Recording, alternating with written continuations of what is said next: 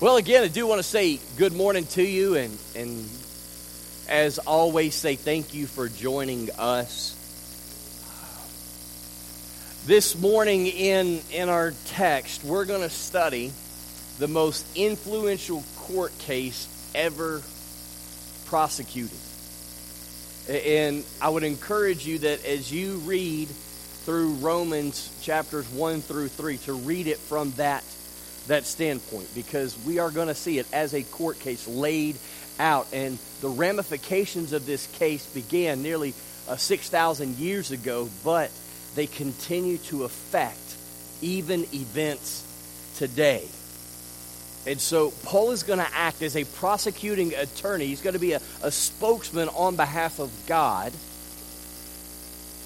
But what's going to happen towards the end of chapter 3 is going to be a plot twist that Hollywood itself could not have written. And so I want to encourage you, grab your Bibles. Let's go to Romans chapter 1 together. So we're going to spend most of our time there. As you're going there, here's the one big thing, that what we need more than anything is a transformed heart.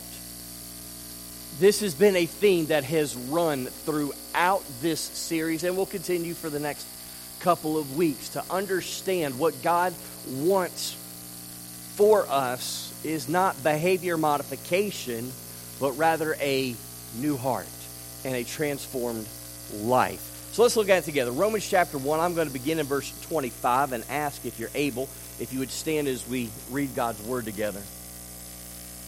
It says, "Who changed the truth of God into a lie, and worshipped and served the creature more than the Creator, who is blessed forever. Amen. For this cause God gave them up unto vile affections, for even their women did change the natural use into that which is against nature. And likewise also the men, leaving the natural use of the woman, burned in their lust one toward another, men with men, working that which is unseemly, and receiving in themselves that recompense of their error, which was meat.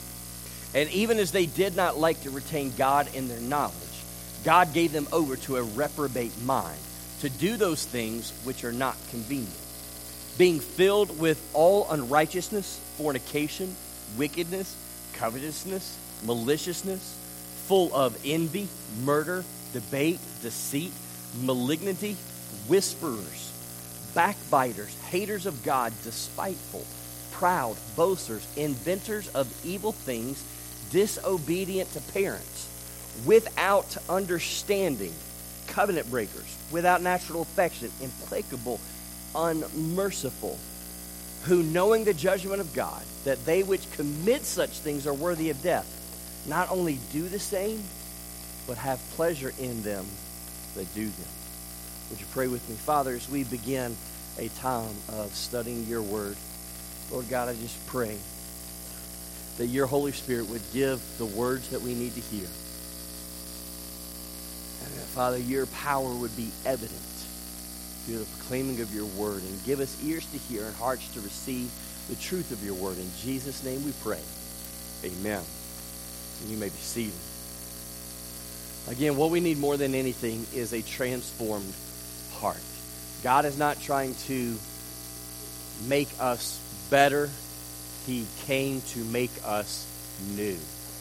And so what we see in this text is that mankind's greatest problem is a worship problem. Now, the charge brought by the prosecution is that of idolatry. And it manifests itself in a few different ways in our text. In verse 25, Paul says, because of our sin nature, we prefer to serve and worship the creature rather than our Creator. This is more than just having gold statues in our house or things like that.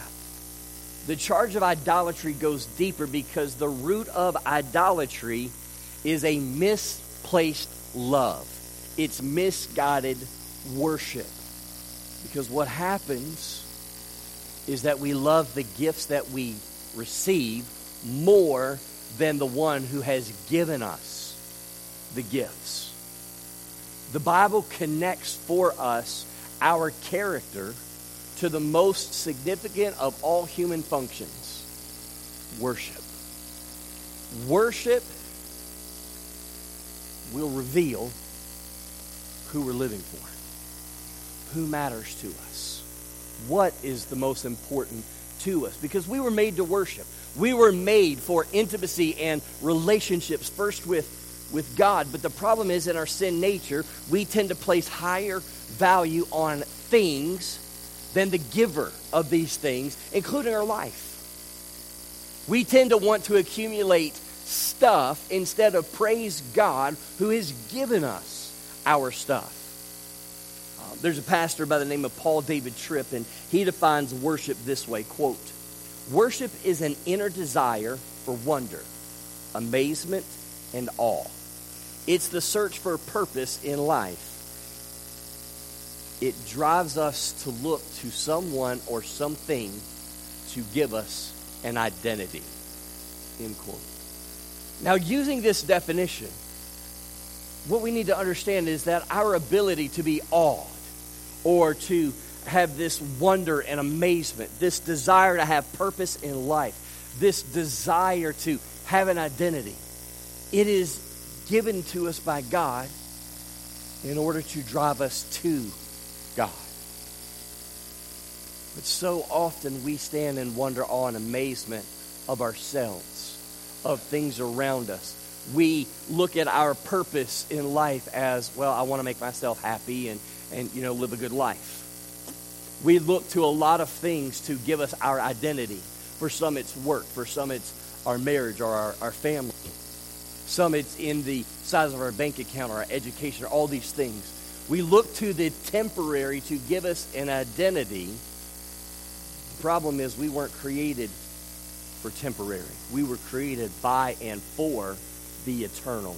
This is what Paul says in Colossians 1:16, that we were created by God and for God. Worship is the drive. It's who we live for. And who we are living for is seen in how we live. So we have to connect how we are living to our worship. Worship is more than music that we sing in a corporate gathering. Worship is who we are, and worship is how we are living, because worship is really describing or ascribing worth to someone or something. We're saying, Lord, you are worthy of my love, my time, my devotion. You are worthy of my life and everything that I do. We will either be controlled by a love for God, which is worship, or we will be controlled by a craving of something in this world, which is idolatry. Who we are worshiping in our life is also seen in how we react to circumstances in life. We will only respond appropriately to circumstances in our life as we're controlled by a love for God. See, this is because when we're loving and living for God, my life will be based on His Word and how He is revealed in His Word. And so what ends up happening is when something goes wrong in life or when people mistreat us in life, if I'm controlled by a love for God, I won't let it distract me or deter me in what I'm doing, because I know this: the Bible reveals that God is in control of all things at all times. And He is so powerful that He can take what man means for evil and He can use it for His glory and for our good. And so as I trust and am controlled by the love of God, how people treat me, the circumstances going on around me, will not cause me to lose sleep. It will not cause me to lose joy, because I know Jesus is still on His throne and He is working all things out. When I'm controlled by a love for God, I won't worry as much, because I know that God is good and He is loving and He has promised to meet all of our needs by His riches and glory by Christ Jesus. When I'm controlled by a love for God, I won't stress as much, because I'll realize there's a God and I'm not Him. And no amount of worrying and stressing about a situation is going to change that situation. My job is not to fix my circumstances. My job is to fix my eyes on Jesus and to love him and worship him. But if my identity depends on what others think about me, if my identity depends on do I have as much as those people around me, then I'm going to react very poorly to circumstances. Because one day people are going to love you and they're going to have a great use for you. And then the next, they're going to forget you because you don't advance their agenda. And if my identity depends on the pats on the back, I will be one of the most miserable people in all the world. And I'm afraid that when we step back and we look at our world, when we look at our nation and much of what is going on, it is very, very evident that we are controlled by a love of things instead of the Creator. So let me just ask you a question right here. How are you handling the circumstances in your life right now? You know, we always like to believe that we're handling them really well. We always like to think, I got this under control. There's no problem until there's, well, a really big problem. Well, how did it become a really big problem? Because we didn't deal with it when it was little. You know, those of you that have been with us throughout 2019 know that the beginning of this year was a little on the treacherous side for our family. Our youngest son, Caleb, is of course, a wrestler. And January 4th, 2019 at Stanton River High School, Caleb injured his back. Now, we didn't really know how severe anything it was because at first he would go every now and then going, Dad, my back hurts. You know, we'd take a 30-minute car trip. Dad, man, I'm really sore. And so the thought was, you know, he probably pulled a muscle. So we're going to hold you out of some practices. We were going into a break from tournaments leading up to the state tournament. Said, this is coming at a good time. We're going to let you rest a little bit. Well, fast forward into February, and it's just a persistent problem to the point that by the end of the state tournament in Richmond, he's crying with every step he's taking. It hurts. He can't get comfortable no matter what he does. It's so severe that we end up going to the emergency room 3 times.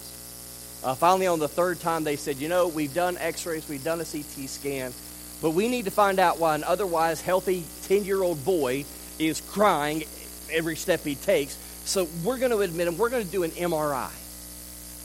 Of course, the MRI reveals he's got 2 herniated discs. Now, we could have ignored it. Said, it's not that big of a deal. It's just pulled muscle. Take it easy. We could have just looked the other way and hoped that it would have gotten better. But had we not gone through that MRI, we would not have seen just how serious this could have been until it became much more serious. And the same is true for you and I. I want us to learn to see that when God allows pain and difficulty into our life, it's not because he is mad, but rather it is because he is trying to realign our worship because we have misguided our love. Pain and difficulty in life is God lovingly and graciously going, there is a problem. Now, we always want to go, I agree, Lord, there's a problem. Go get them. And he goes, no. You. What, me? But this is what God is doing, is God is trying to realign our worship because we have allowed our love to become misguided. We've got a worship problem. You know, one of the things I love about Scripture is that not only accurately diagnoses our problem, it also immediately points us to the solution. And in this case, the solution in chapter 3, verses 21 to 24, is Jesus. You know, as Romans 1 begins, God is the prosecuting attorney. Paul is his mouthpiece. And God is laying out piece of evidence after piece of evidence against us. Just listen just to this, okay? In Romans 1, 18 to chapter 3, verse 20, God says, you're all guilty of idolatry. We are worshiping the creature rather than the creator. We are trying to explain and remove God from our knowledge. We get to Romans 1, 21 and 22. We see that we are rejecting God's plan and design for our most basic relationships. Chapter 1, verse 26 and 27.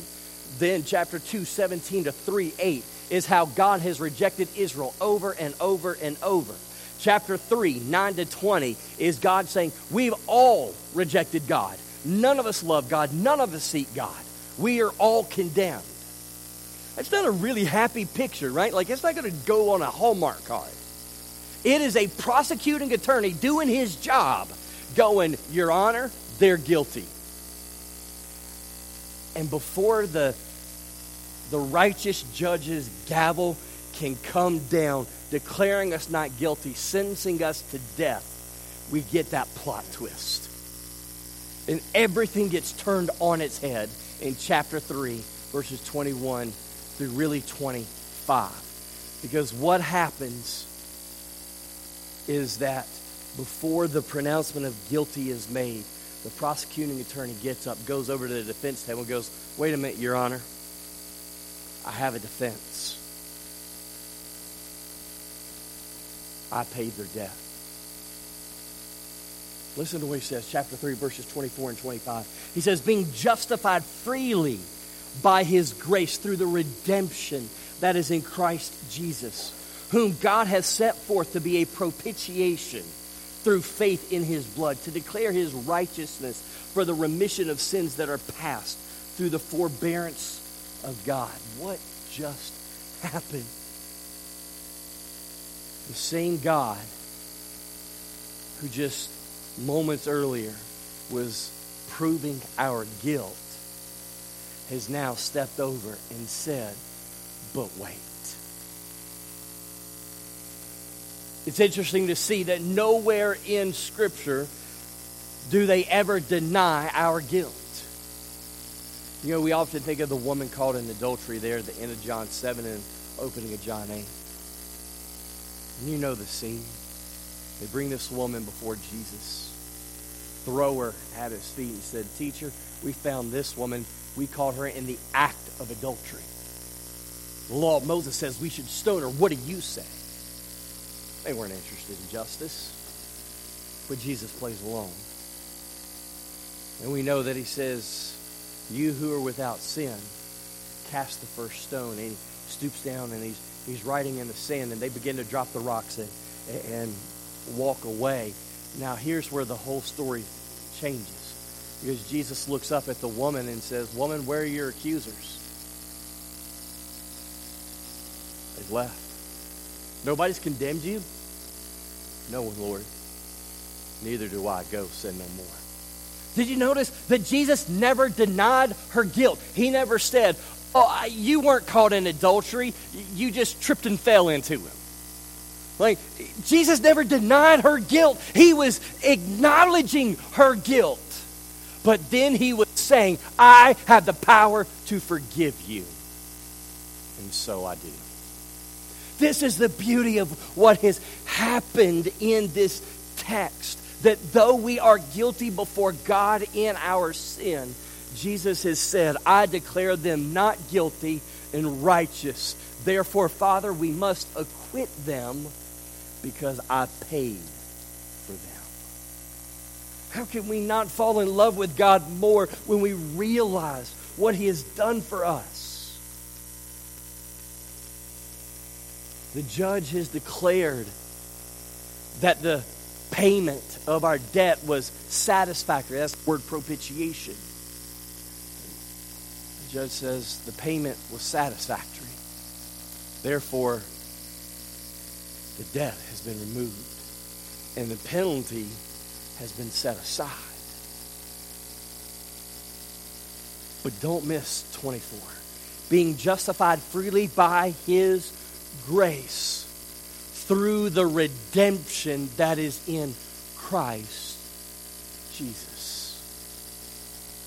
The only hope of forgiveness and redemption lies in the person and the work of Jesus Christ upon the cross and through His resurrection. We should have never been acquitted, but we are because God has paid our debt. And so what do we need to remember out of this text? The first thing that we need to remember again is that Jesus is the only answer we have. We have a problem that we cannot fix on our own. Oh, we try. We try to be good people. We try to do the right things.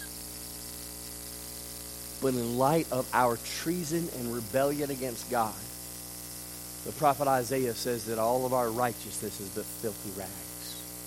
The best we have to present in our defense, God says, is inadmissible. Only the grace of God through faith can save us. And so what we need is to have our worship realigned, to have our hearts, our emotions, our desires changed that can only come from a new heart given to us by the one who died in our place. See, a lot of people get frustrated by religion because they think it's all about behavior modification. But God is not primarily interested in behavior modification. He is interested in life transformation. You know, this time of year, a lot of people make New Year's resolutions. By the way, there's nothing biblical for or against them. But so often, our New Year's resolutions are us-centered and only what we can do in our own power. And God wants to set you free from that. And by the blood of His Son, He will. He wants to realign our worship from worrying about ourselves to seeking first the kingdom of God and His righteousness. Too often, we treat salvation as the finish line. Okay, we want to get them in church. We want to preach the gospel. We want them to walk in aisle, say a prayer, and man, we did our job. What Scripture paints for us, though, is something vastly different. That salvation is not the finish line, but rather it is the starting line. So the second thing I would say that we need to remember is this. It is a process.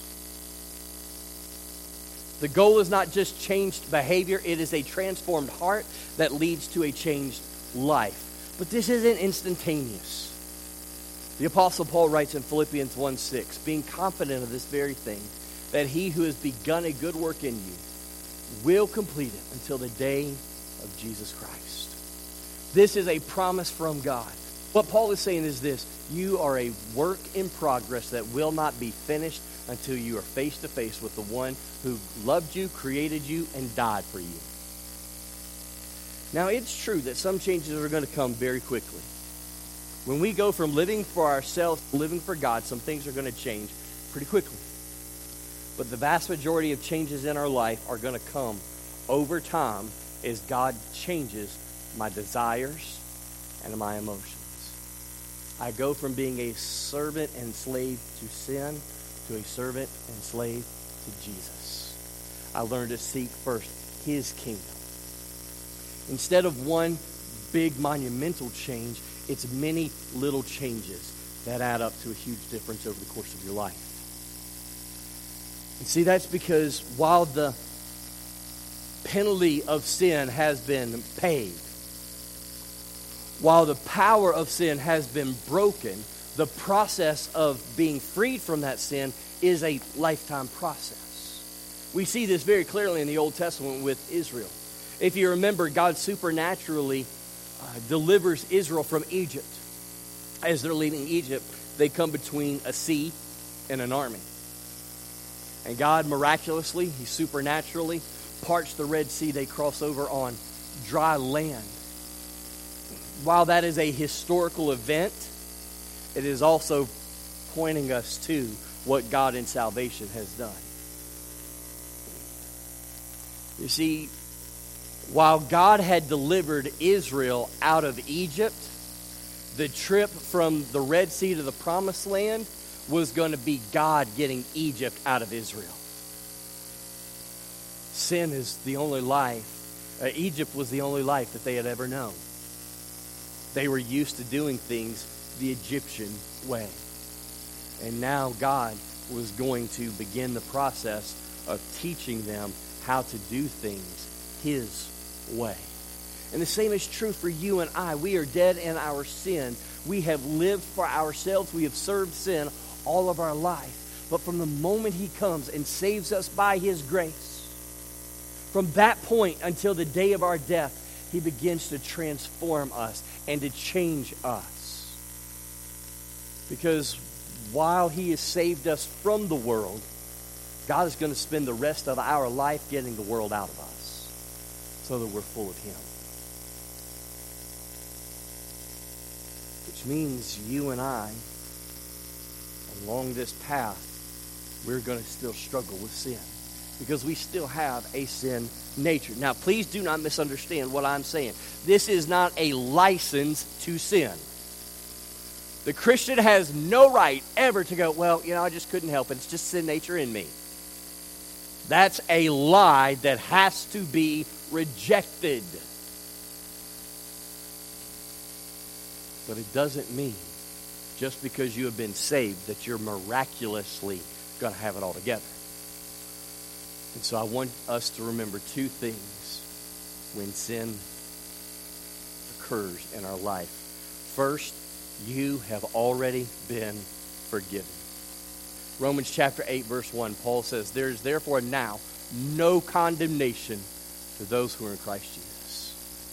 Psalm 103:12 declares that God has removed our sins as far as the east is from the west. And so when Jesus cried out from the cross, it is finished, He was saying the penalty, the power, the debt of past, present, and future sins has been paid for those who believe. They've been removed. So when Satan wants to bring up your past, remind him of what Jesus did on your behalf.